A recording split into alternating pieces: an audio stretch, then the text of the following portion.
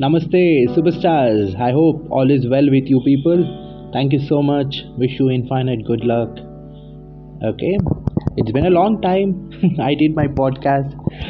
Today I just learned one thing from one of my another fellow superstar, name called Sachin.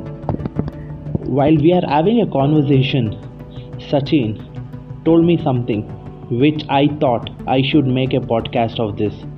He told, in life, if somebody hurts us, if somebody hurt us, first thing what we have to do is we have to ask sorry, it seems. I was surprised. Oh my god, if somebody is hurting us, we have to ask sorry.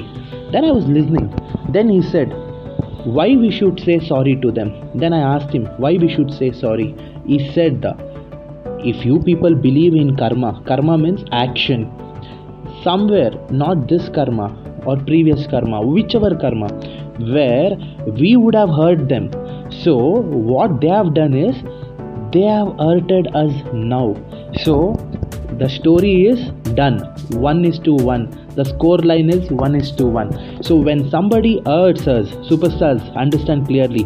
When somebody hurts us, we have to say sorry first. Next, we have to say, the second point we have to say to ourselves, I will forgive that person. Whoever who has hurted us, we have to tell to ourselves, yes, I will forgive you.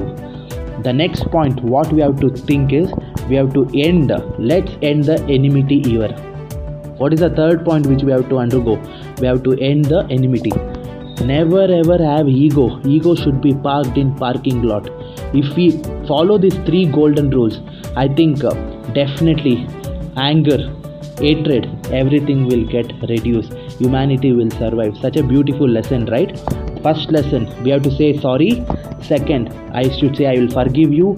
Third one, let's end the enmity. Let's build a beautiful relation, superstar. End of the day, the need of the hour is to have a beautiful relationship with humanity. If somebody has hurted you, go and do that. I am doing it. Remember and reminder, you are a superstar. Signing off, Sagar US.